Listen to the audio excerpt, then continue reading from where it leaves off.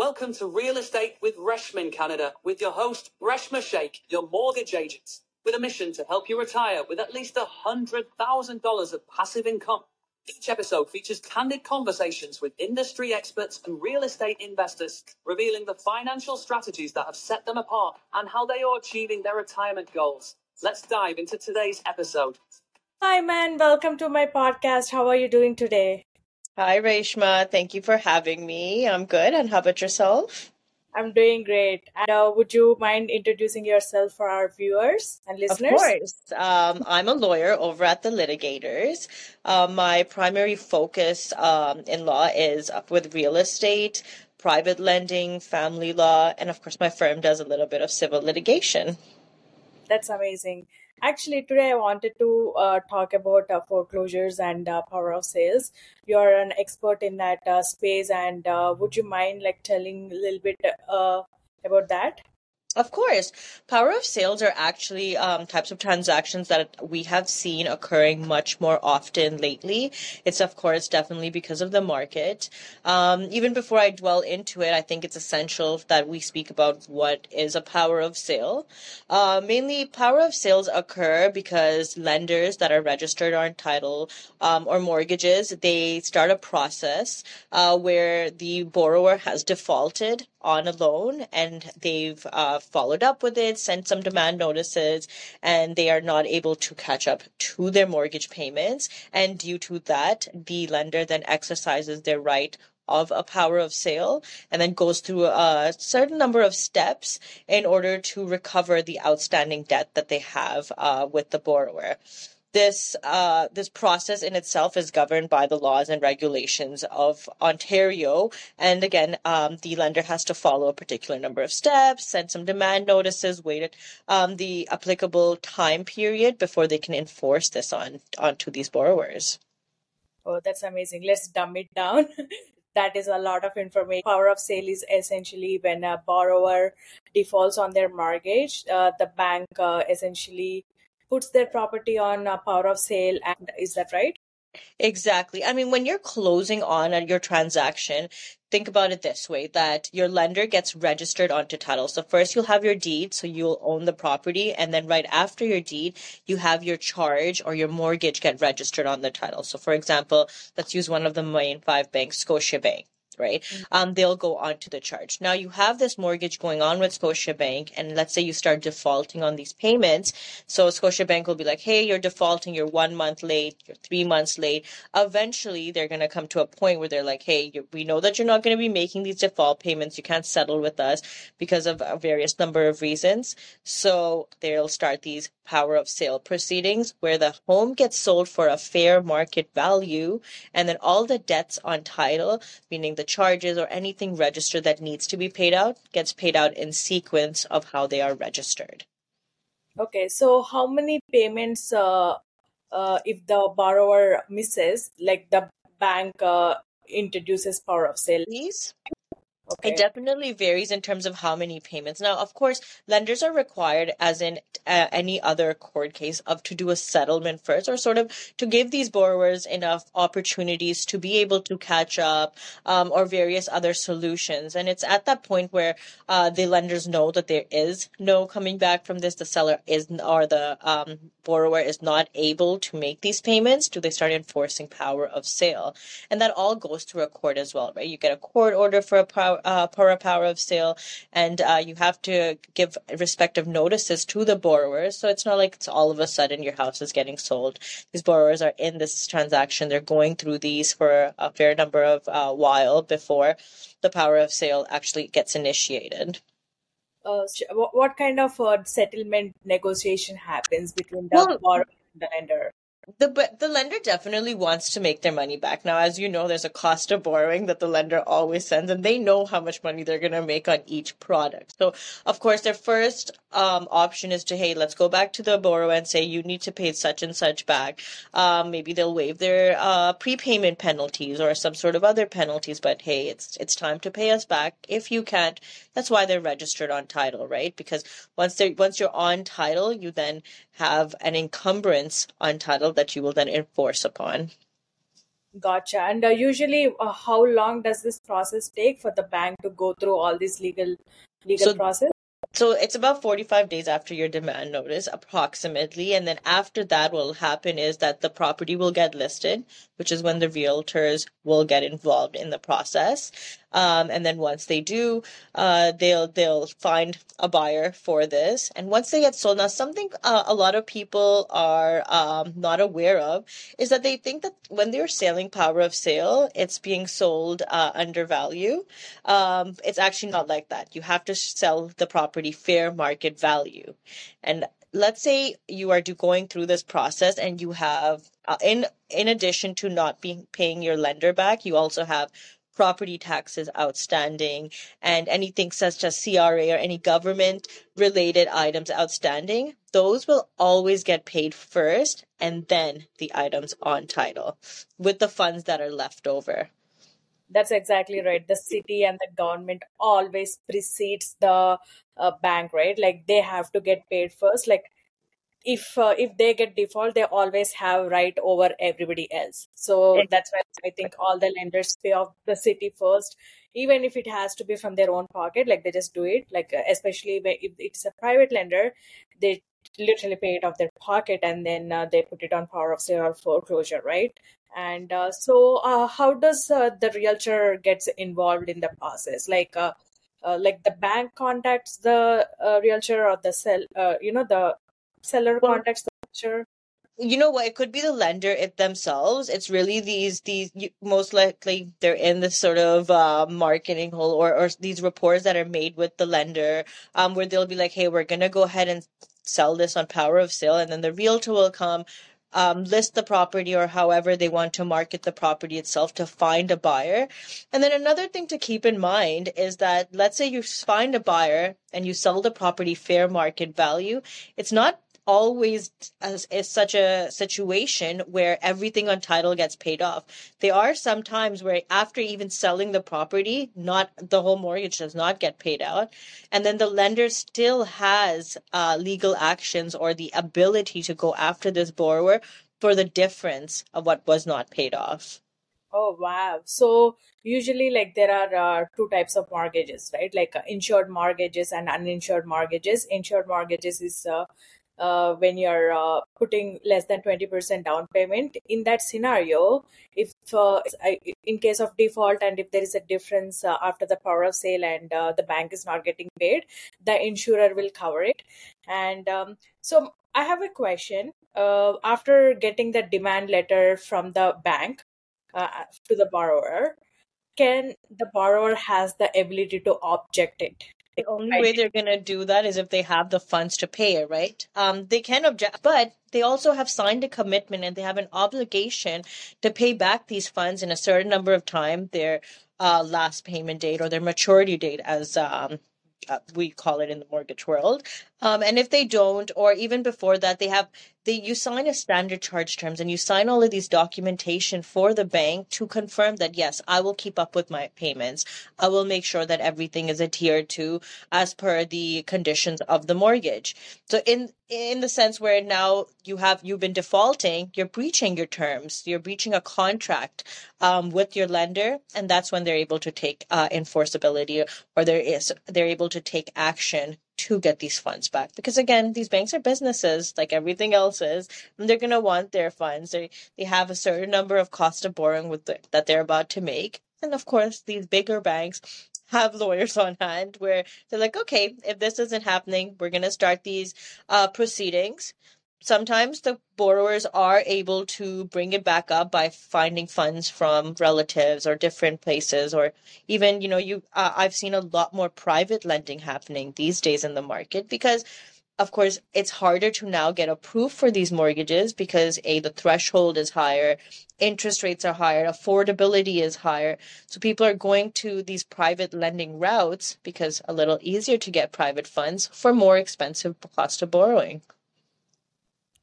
If someone is going into a foreclosure and they have defaulted on these property taxes and like all other city like charges, whatever, even the private lender, it's a very risky for a private lender. They would be like, there's a 99% of the chance that they won't lend on it, right? Uh-huh, If uh-huh.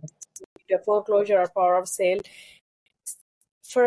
for banks, it's like a pool of funds. They're playing in billions of dollars. So if someone is defaulting on $500,000, it's still like they are not going bankruptcy. But for private lenders, it's just all their life savings. I Yeah. think that they should understand that it's very riskier business, especially when you're lending to someone who is going into foreclosure or like power of sale, I guess. Oh no, I definitely always advise my private lending clients that, hey, we vet them, and of course there's appraisal done accordingly, and then that's why these mortgages are registered on title. Again, the same sort of a surety that you get that these main big banks get, because you're registered on title now probably as a second mortgage, because those are probably why most people getting private mortgages, they're seconds or thirds on title, and they have that same assurance on title. But as you know, private mortgages have much higher interest rates. They have many more fees, such as lender fees. So the private lenders, okay, well, risk pays. So they're like, okay, we'll assess this. Definitely higher risk because they're smaller corporations that might be lending, or less fluid people, because banks, again, like you said, they have big big funds and they have big legal teams on hand too. But Yeah. private lenders, not so much. They see this more as a smaller opportunity to make money on their money that's sitting there. Exactly. So, like few months ago, I had a client, and he had a lot of equity in his home, and he had first mortgage with a bank, and he has a second mortgage with a private lender, up to 80% loan to value. And the private lender, he's been with the lender for like 1 year, and the private lender gave a notice that, hey, you have to pay this off. And so the client came to me asking for, can I get a second mortgage? Then I'm like, okay, great. You have equity in the home. Let's look at the file. Once I started looking at the file, like he has defaulted on his property taxes, and we looked at his notice of assessments, like he defaulted on his CRA. And it's very risky for them because he's going into more debt to pay off his debt. So, but I had like chance to have this conversation with the client. You're taking more debt to pay off these debts, and you don't have enough income to make these monthly payments, and you're only making interest only payments for this second mortgage, and you just don't have enough funds, and there is no way you can pay this off.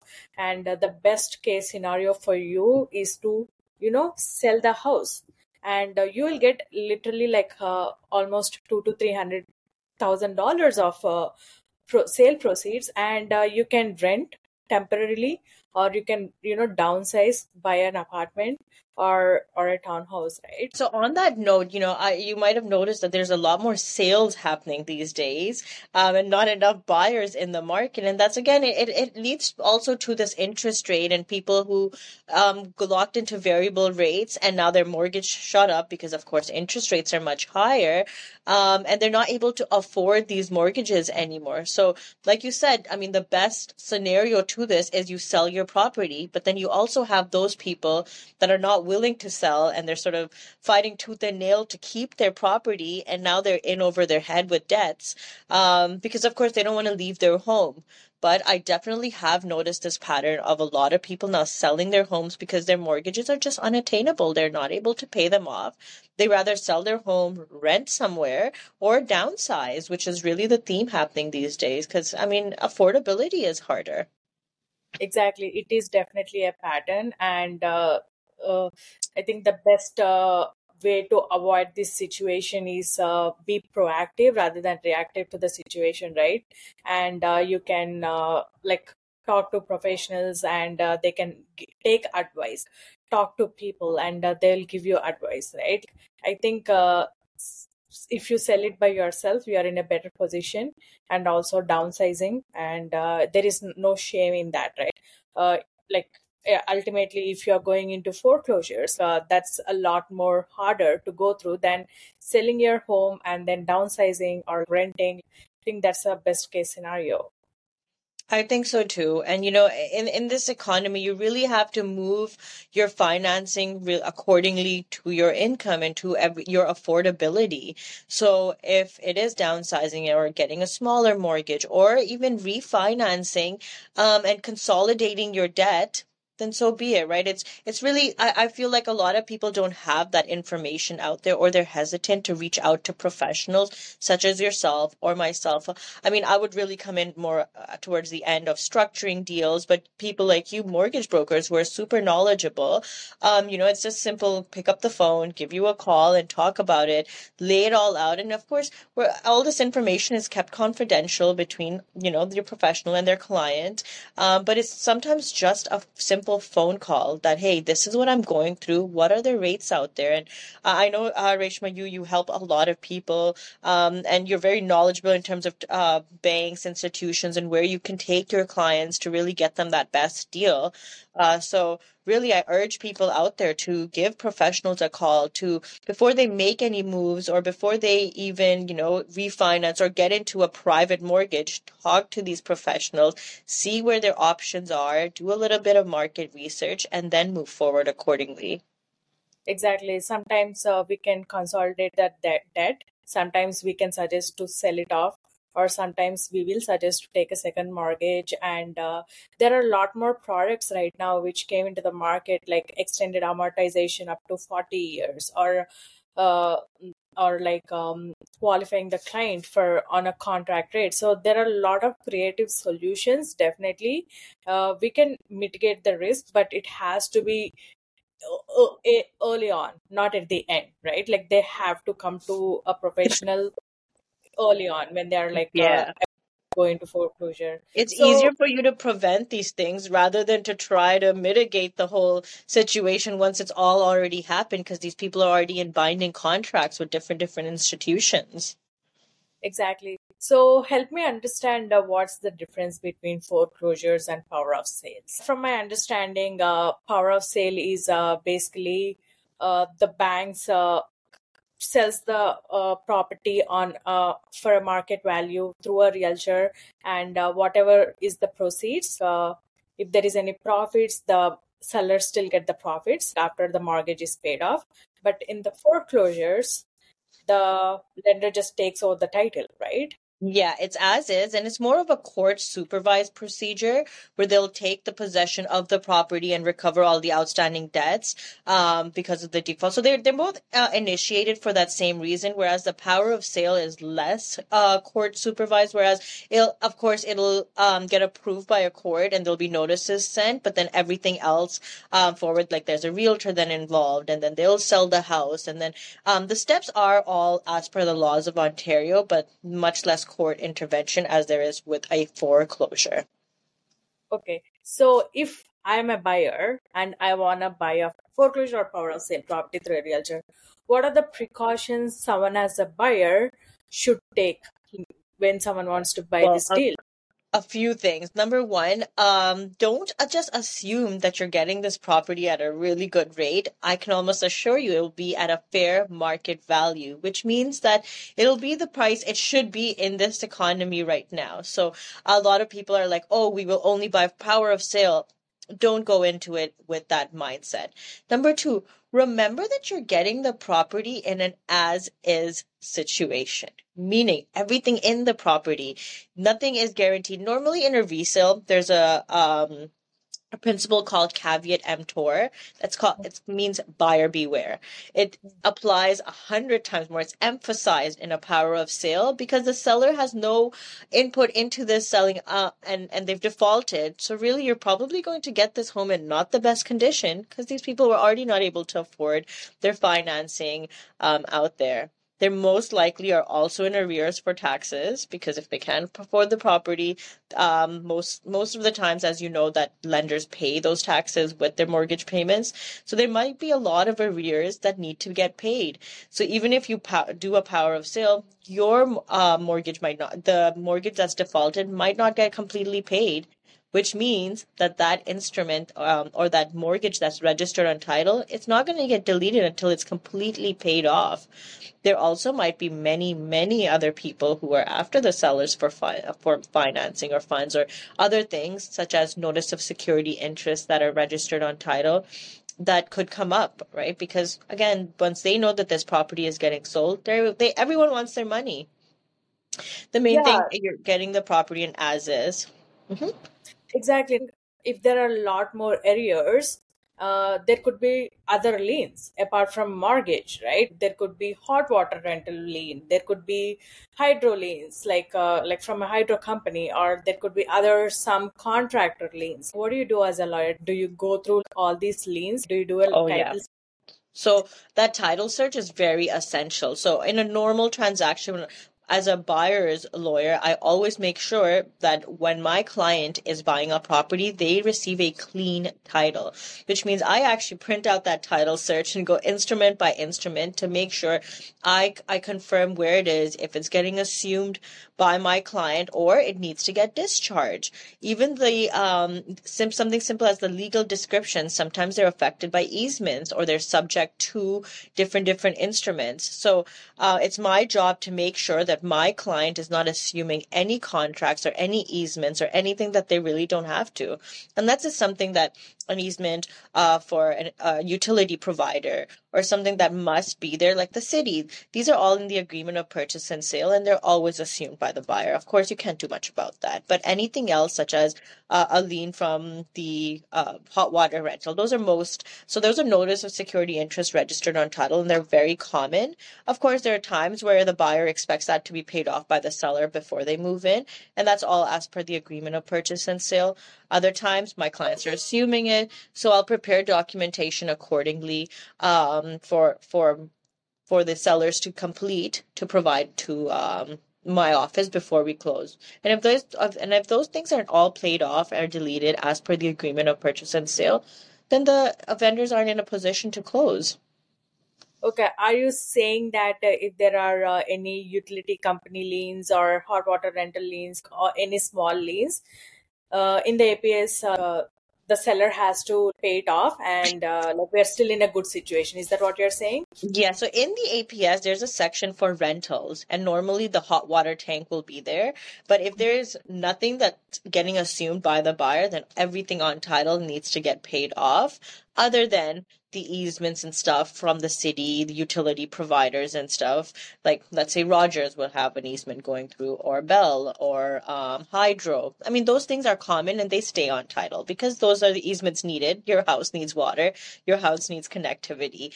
And they're not really rentals. They're more easements or liens going through. But if there's something from Reliance, Crown Crest being the most common liens from hot water tank lenders, those, if my buyer is not assuming it, meaning they're not taking over the contract, then the sellers need to pay it off.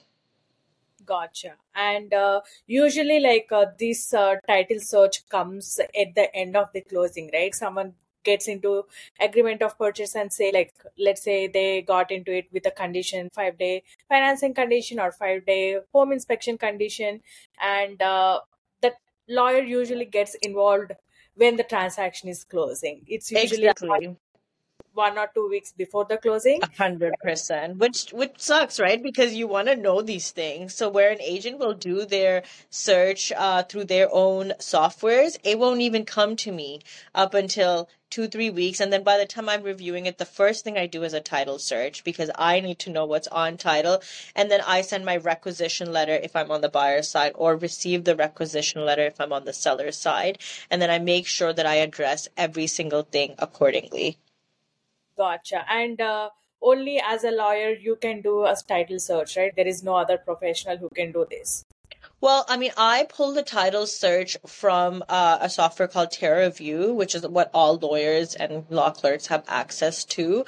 I do believe that Geo Warehouse might be able to pull this as well. So I think realtors are able to see just not the actual title search, just the history of it. Gotcha. Yeah, and mortgage agents have access to purview report. Maybe like some Exactly. Yeah. it might reflect that, but not very clear. All we see is like mortgage titles, like if there is second mortgage or third mortgage on it. Usually that's what we see, but maybe some zoning. But right now we are in an economy where the interest rates are going through the roof, Oh, right? yep. And a lot of renewals are coming up in 2024 and 2025. In 2024, there's $221 billion worth of mortgages are coming for renewal. And in 2025, there is around like $350 billion worth of mortgages coming up for renewal.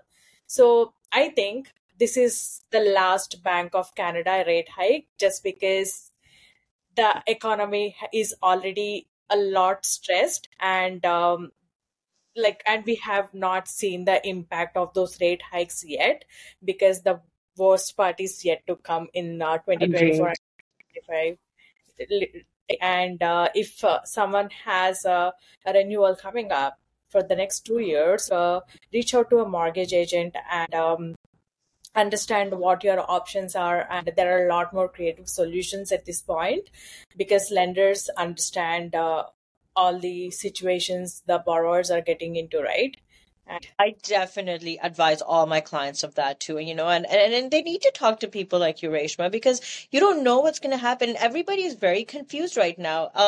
People don't have buying power, right? Because, hey, fine, you might have the savings saved up and you might put the 20% down, but those monthly mortgage payments and everything that's going to work out after, it's scary because, people with even $150,000 income or more are not able to afford homes that they were easily able to buy before. exactly, like the household income of 200K is like There's not not enough. enough. Exactly, which is why I urge people to talk to you or even call your lawyer. I come more at the end of the process, but people like you who are knowledgeable about the process can lock these individuals into products that are more suited for their income, for their lifestyle, for what they're seeking. And you can also, of course, consolidate debt or give them a lot of different options and these new products because banks have to adjust themselves to what's happening to the market, which is why, as you said, there's these new products that are out there, and you can advise them, let them know, give them the knowledge they need so that they can make an informed decision and move on with their financing and their purchase accordingly. Exactly. And by the way, all my clients get a free consultation from Aimen, because it's a complimentary consultation. If someone wants to reach out to Aimen, how can they do that? Well, they can give me a call, or they can call the litigators, the office. Of course, I'm always available here. I always do like to have that preliminary call with all my clients just to see where they stand, what information they have, especially with my first-time home buyers. That call is usually much lengthy because I'll walk them through from the beginning to the end of what the transaction will look like, whichever transaction they're entering into. And then from there, we'll start the process. And that way, my main thing is always to be transparent. I want my clients to know exactly what's happening. And that's why I urge them to call professionals and know, hey, this is my rate, this is what I'm getting, and this is how it's going to look beyond us doing this closing. Because never do I want a client closing and then being shocked at some part of the process, because they should be well aware and informed of from the beginning to the end. Well, you always go above and beyond for your clients, and you're such an awesome lawyer, and you are very empathetic as well, and you understand your clients' needs. And I really am glad that I have you as a lawyer on my power team, and my clients get access to you. That's really amazing. And what's your phone number and email address? Don't mind. So, my email address is amaqsood@thelitigators.ca, and my phone number for the firm would be, well, you can call the office or my direct line, which would be 416-508-2937. You can easily reach me there, and that way, at least, we can get on a call. Let's talk. Let's discuss. Even if we, Reshma, even have a 3-way conference with our clients, and that way they have that mortgage perspective as well as the legal perspective on their transaction. That's amazing. I'll put those details in the show notes. And thank you so much for your time, Aimen. And I really appreciate you educating all the listeners and your clients and my clients. Thanks, Reshma. Bye, guys. Thank you for tuning into another episode of Real Estate with Reshma in Canada. If you are looking to purchase a home and wondering what you are qualifying for, you have a mortgage renewal coming up and you're looking for a second opinion. Maybe you are planning to do a refinance, to pull out equity, to buy another investment property. If you want to finance your flip project, we would love to help you fund. Experience our complimentary budget planning and tailored solutions. Until next time, keep learning, keep growing.